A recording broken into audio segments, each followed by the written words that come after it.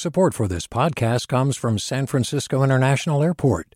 At SFO, you can discover award-winning flavors and unique shops all before takeoff. Learn more about what's at SFO at flysfo.com. Hey, it's Avery Trufelman, host of Articles of Interest, and I've got to say, I've been a fan of KQED ever since I was a little kid, and I would come out to San Francisco to visit my grandma. It was just what we'd always turn on every time we got in the car, every time we were making dinner and turning on the radio. It was always KQED.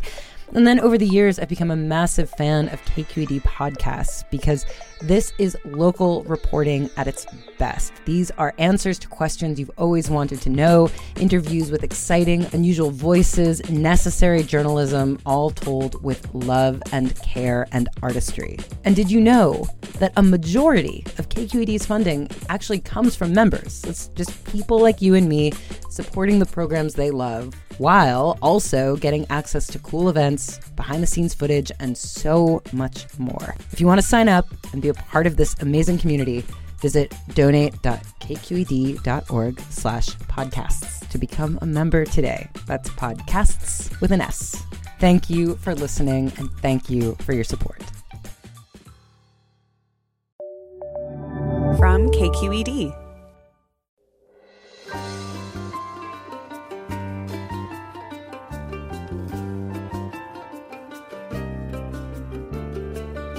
From KQED in San Francisco, I'm Alexis Madrigal. Every time we do a show on water issues in California, we get calls asking about the prospects for desalination, turning salt water into fresh. It's sometimes galling, I guess, to see that whole Pacific Ocean there and not be able to take a long shower or water the lawn.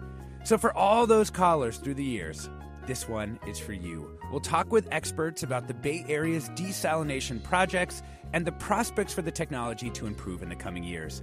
And then we'll continue our series on the American asylum system with a conversation about Central Americans' longtime struggle to find refuge in the United States from war and government abuse. That's all next on Forum after this news.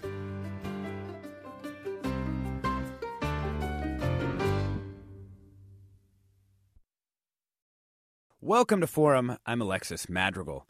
As the climate changes, one prospective adaptation that coastal dry regions could make would be taking seawater and turning it into fresh water by extracting the minerals that make salt water salty. Desalination, as it's known, is one of those technological fixes that had quite a life in the utopian visions of the 20th century, but that's faltered most places because of its energy usage, cost, and environmental impacts. It's not impossible. Newark has desalinated brackish water from the groundwater basin beneath Alameda Creek since 2003, and desperate times may lead some Bay Area regions to take desperate measures. Marin County officials are considering desalination to help weather the current drought, which is expected to deplete water resources there as early as next summer. And Antioch is also launching a $100 million desalination project as well.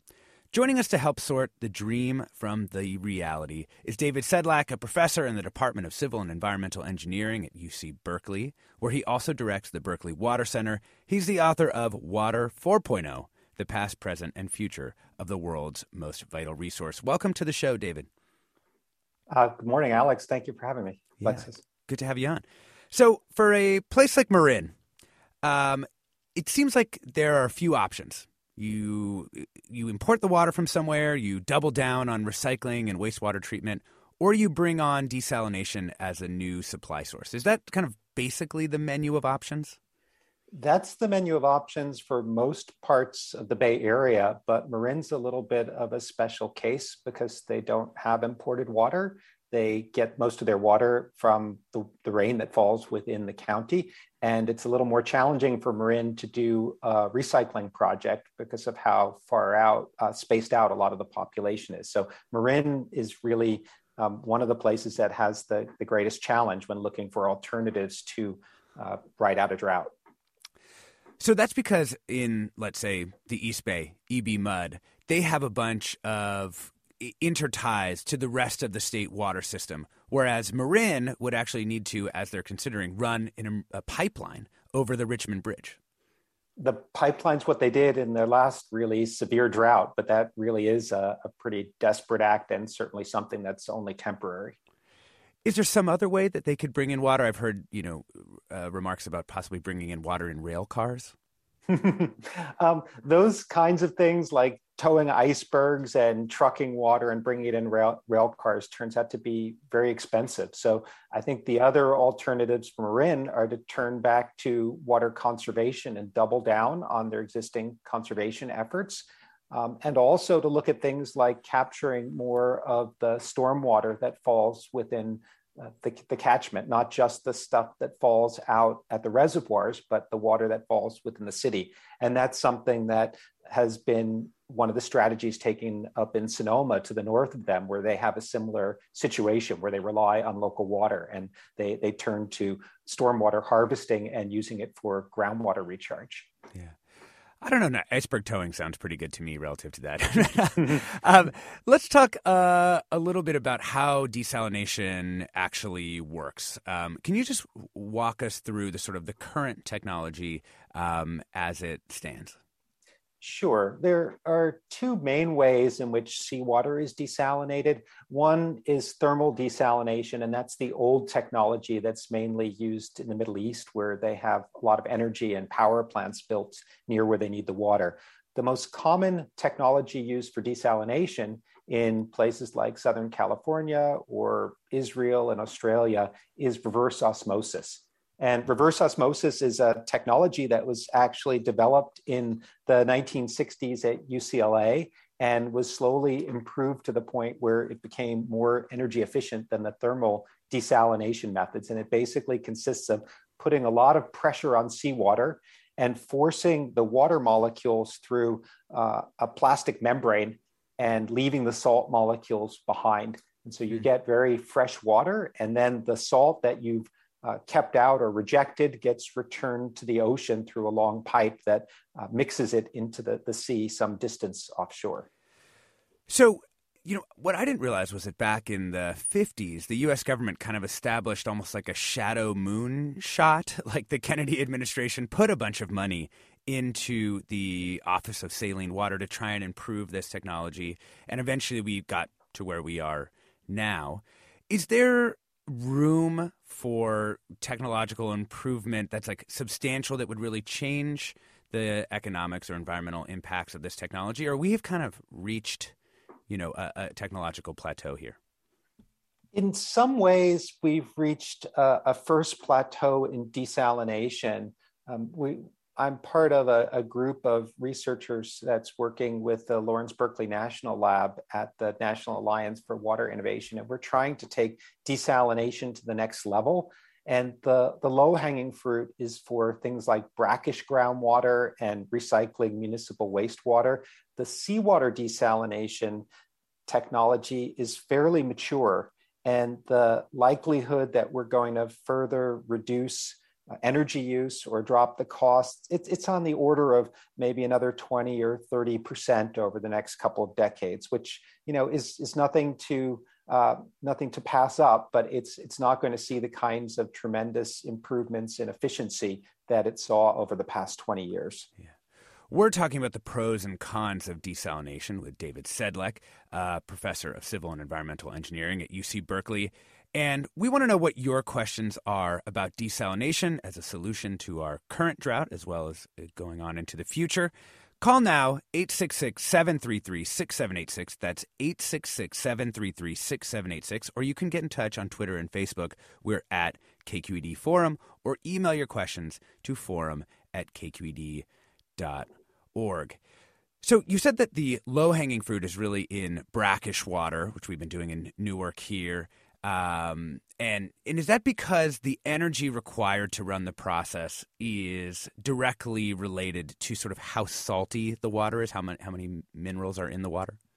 Well, the brackish groundwater and brackish waters have always been less expensive to desalinate, but the real opportunities are in figuring out what to do with the brine. And so one of the challenges that we have when we desalinate water is we produce this brine, and if it's not a seawater desalination plant, people have struggled with what to do with the brine. For example, in the Livermore Valley, there are desalination projects that take salty groundwater and put them through that same reverse osmosis process. And they're fortunate that they have a long pipe that goes from the Livermore Valley all the way across through the Bay Area hills and to San Francisco Bay. And that allows them to get rid of the salt. But other places where they have brackish groundwater just don't exploit the technology because they'd be stuck with this waste of salt that they wouldn't know how to get rid of. So we see that in the future, places like the Central Valley and New Mexico and Arizona, Colorado, there are possibilities for using brackish groundwater and then finding some way to convert that salty brine into material that might be useful for industrial processes. Like you can make sulfuric acid or sodium hydroxide and use it in industry as a product of that. But right now, that's prohibitively expensive. Yeah. I'd like to add Daniel Ellis, a senior environmental scientist with the California State Water Resources Control Board, to our conversation. Welcome to the show, Daniel. Good morning. Thank you for having me. So, we were just talking about waste, and one of our commenters writes, one of the biggest problems with desalination tech is the leftover sludge left from the process. Nobody wants it in their neighborhood, and you can't just dump it back into the ocean. But my understanding, Daniel, was that, in fact, you can dump it back into the ocean as long as you can properly dilute it, or at least dilute it to the sort of regulatory standards we have.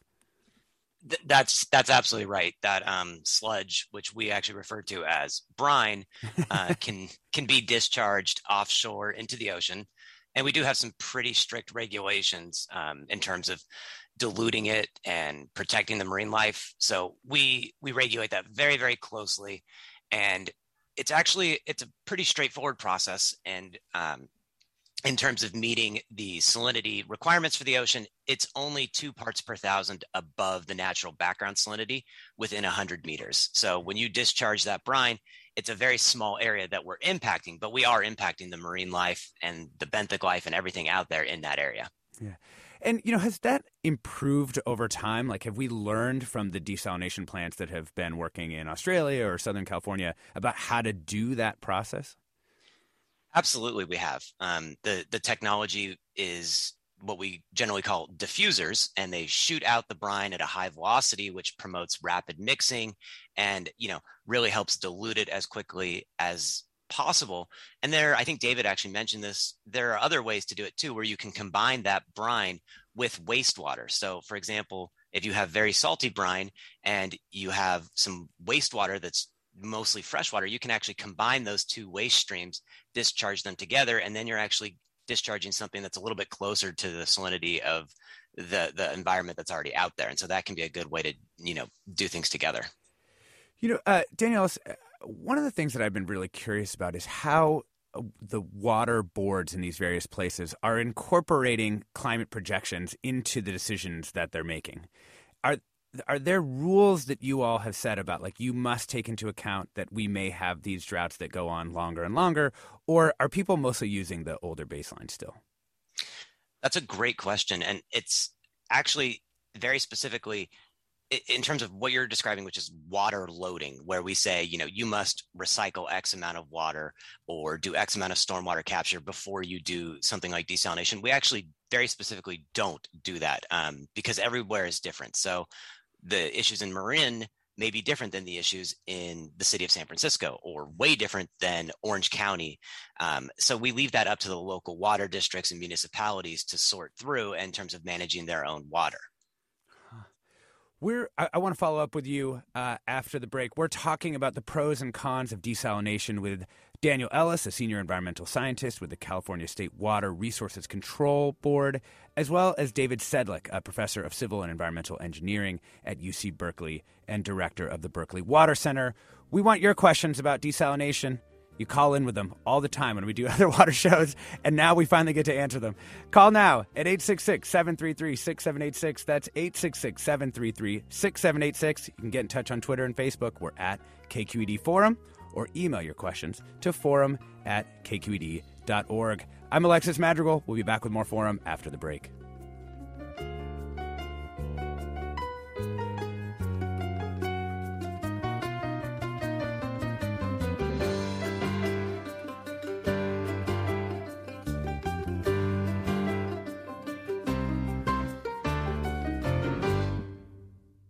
Support for Forum comes from San Francisco Opera. Set 10 years after a school shooting, the critically acclaimed opera Innocence takes us into a complex emotional journey where our understanding of innocence and guilt is constantly upended. Kaya Sariaho's ethereal score collapses the past into the present as a community of survivors grapple with how to move forward. Don't miss the highly anticipated American premiere of Innocence, June 1st through 21st. Learn more at sfopera.com. Welcome back to Forum. I'm Alexis Madrigal. We're talking about the pros and cons of desalination with David Sedlick, a professor of civil and environmental engineering at UC Berkeley and director of the Berkeley Water Center, and Daniel Ellis, a senior environmental scientist with the California State Water Resources Control Board. David Sedlick, I wanted to follow up with you on sort of another climate question.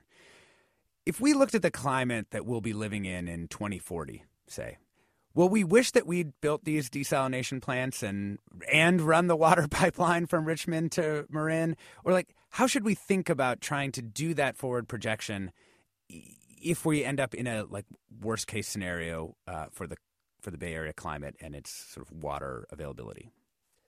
Well, Alexis, it's hard to say exactly what the future climate's going to look like, but it's pretty clear that we should be thinking about diversifying our water portfolio, because relying upon Sierra snowmelt and rain that falls up in the mountains is not a good recipe for the future. And when it comes to building this kind of water infrastructure, it has a really long runway. It takes projects decades to get financed and designed and properly built. And when you find yourself doing it in a hurry because there's an emergency, it costs a lot more money. So I think the watchword is diversification, that is looking towards not only desalination and pipelines, but also looking at conservation and water recycling and stormwater capture. But what makes seawater desalination particularly attractive to water utilities is that it's drought proof.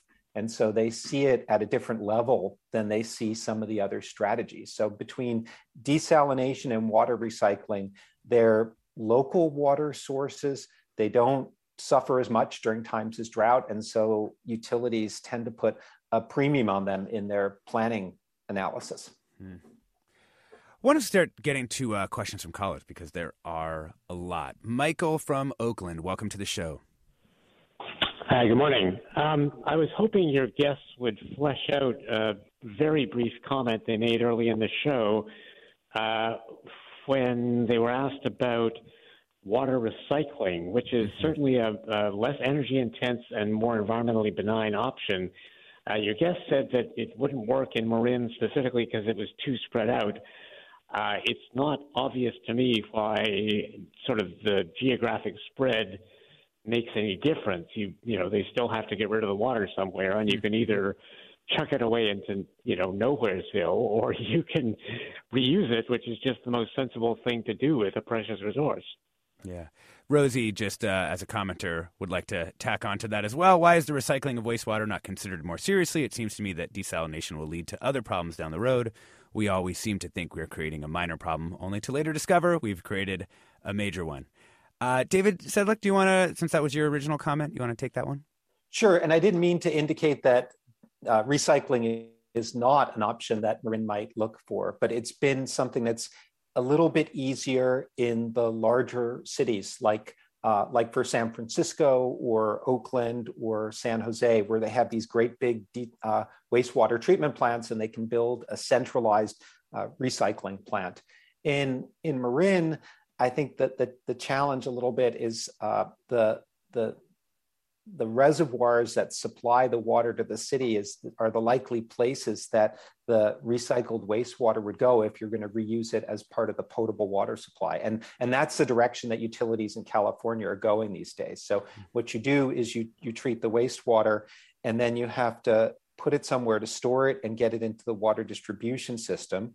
Or the other way is so-called direct potable reuse, where you treat the water and you put it into the water distribution pipes near the treatment plant. And that's a technology that's still in its infancy and getting going. So for example, if we look at San Diego, they have a plan to take their wastewater, recycle it, and pump it all the way up to some of their reservoirs and get it back into the system.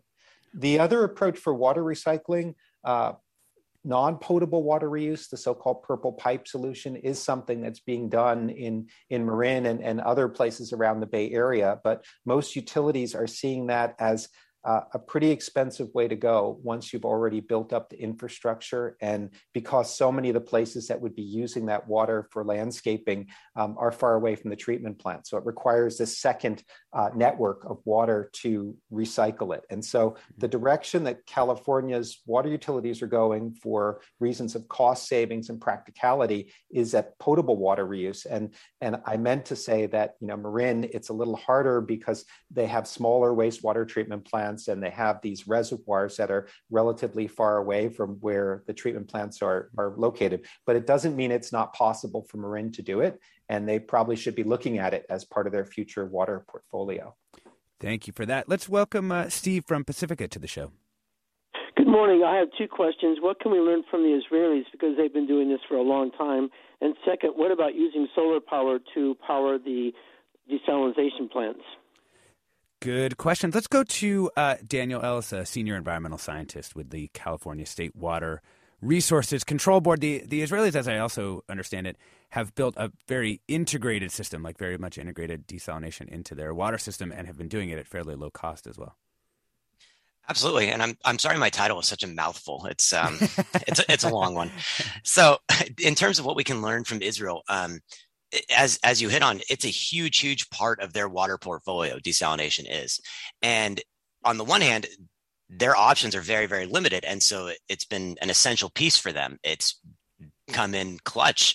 On the other hand, there are some very serious environmental effects of that. We've actually seen the background, the naturally occurring salinity increase because they are producing so much brine over there. So in the surrounding water, we've actually seen a noticeable environmental impact. It's not just a little local effect. It is becoming a regional impact.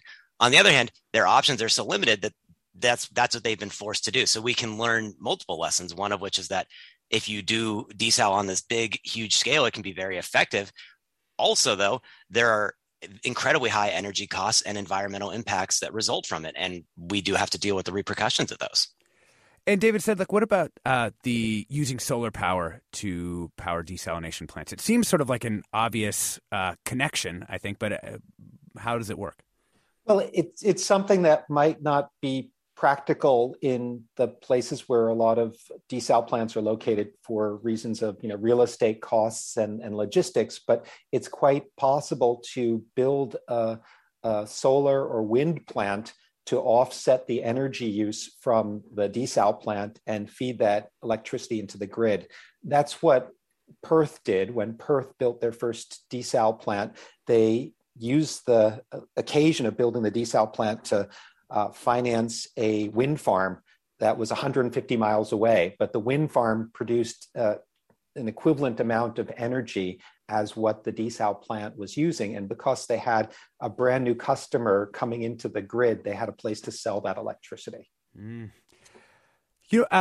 Emery writes, I'm curious about how much more feasible desalination is in the future with bringing more nuclear power into the equation, specifically nuclear plants that operate at higher temperatures that can provide high-temperature process heat, not just electricity.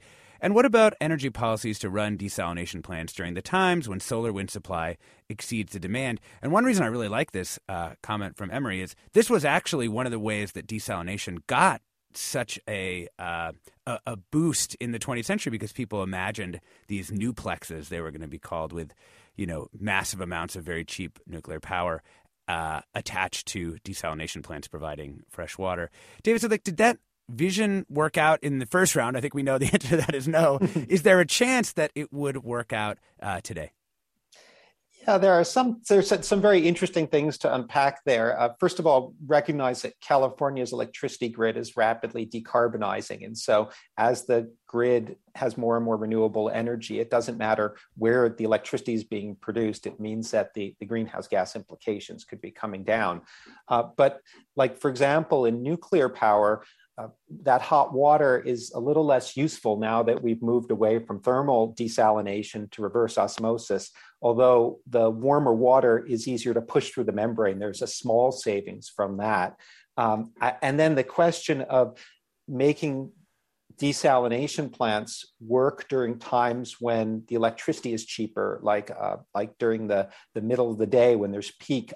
That's one thing that the Israelis have started to do. So their Sorek desalination plant ramps up and down over the course of the day to take advantage of lower cost energy that they end up with at night. And so you can do some savings that way, but it's going to be on the margins. It's going to make it 10 or 20% more efficient and drop the cost by about that amount as well. Mm-hmm. I've heard we have the board president of the Marin Municipal Water District on the line. Cynthia in Marin, welcome.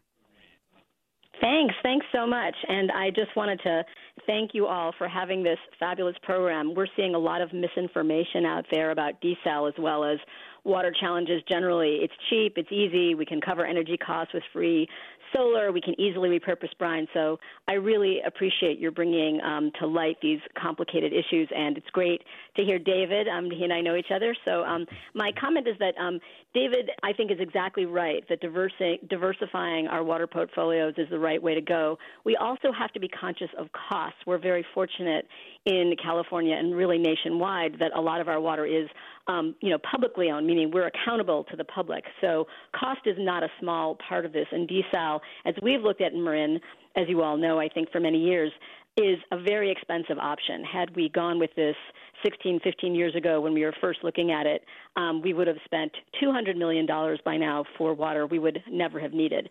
So not even for a day. So one question really is, and I'd love your thoughts on this, is to what extent do we balance this, obviously this need for certainty about supply, health and safety, with cost? And at what point do we get much more serious than we have in California and across the West about what we're using this water for? If we had desal today, we'd be using it to water lawns and medians. So we need to be making, part of that diversification of portfolios is making serious long-term investments in demand reduction to make sure that we are using technology, that we are reusing water, on site, that we're doing gray water cisterns.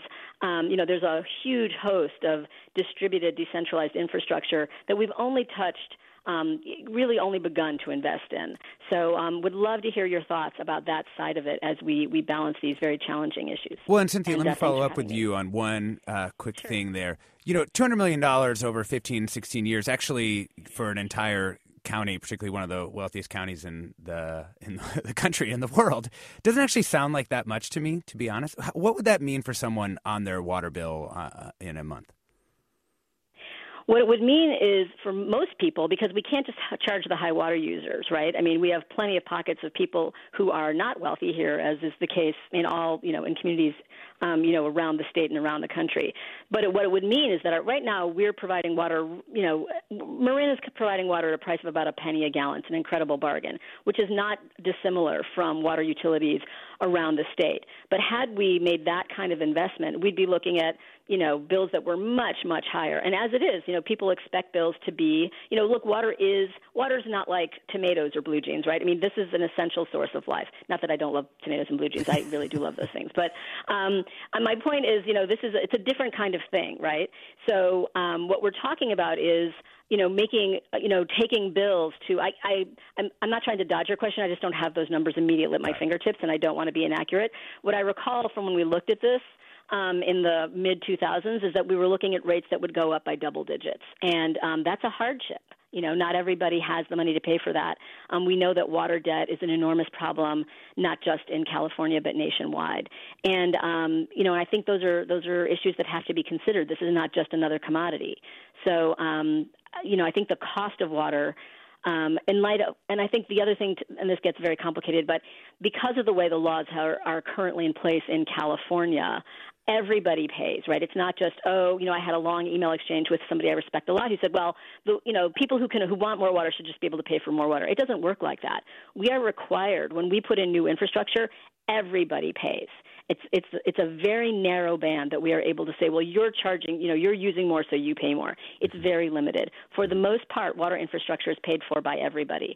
So I would suggest that the infrastructure that I've been talking about, which is distributed, localized, on-site, that's going to be more climate resilient. It's going to be more affordable. It's going to be more equitable. It's going to create more local benefits.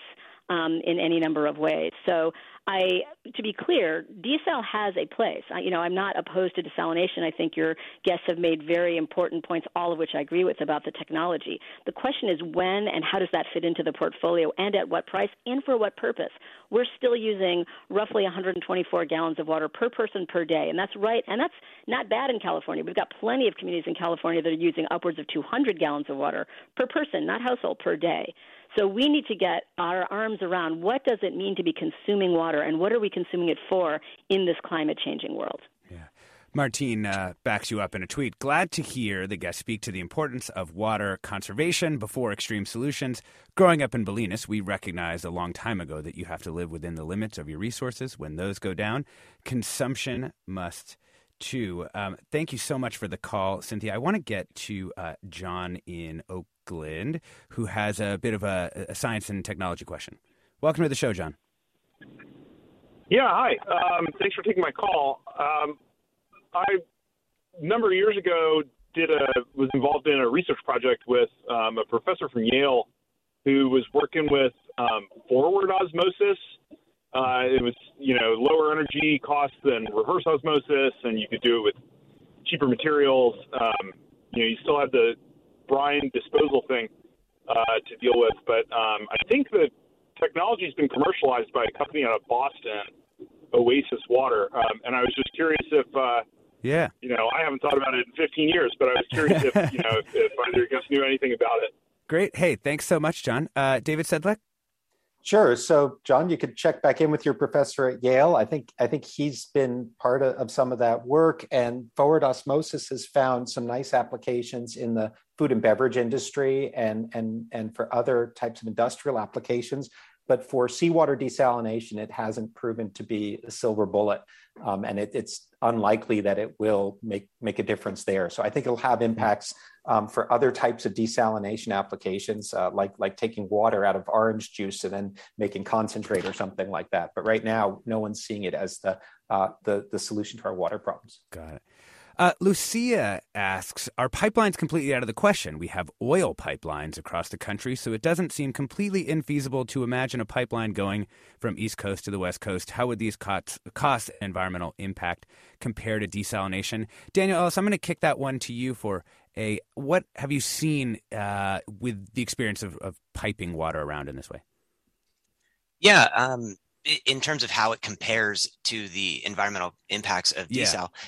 Yeah, it depends on the pipeline. I think when we're talking about a pipeline going across the Richmond Bridge, that's perhaps comparable to the impacts of a desalination facility, potentially even preferable. When we're talking about a much, much longer pipeline, going many, many miles, then you get into not only the environmental costs, but the energy costs, and it becomes a huge, huge problem. And at that point, the costs are huge, the environmental impacts are huge, the energy use is huge. At that point, a local desalination facility might be preferable. Yeah.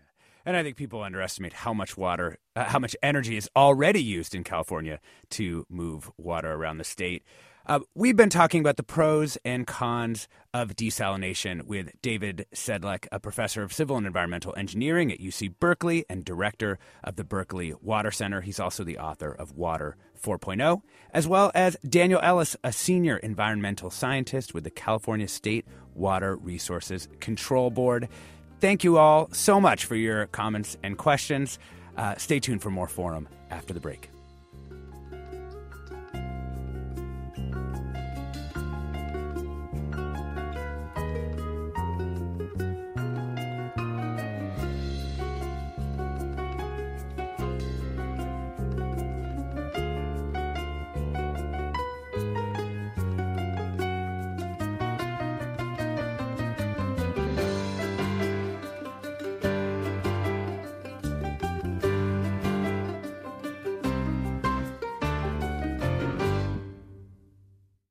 Support for Forum comes from San Francisco Opera. Set 10 years after a school shooting, the critically acclaimed opera Innocence takes us into a complex emotional journey where our understanding of innocence and guilt is constantly upended.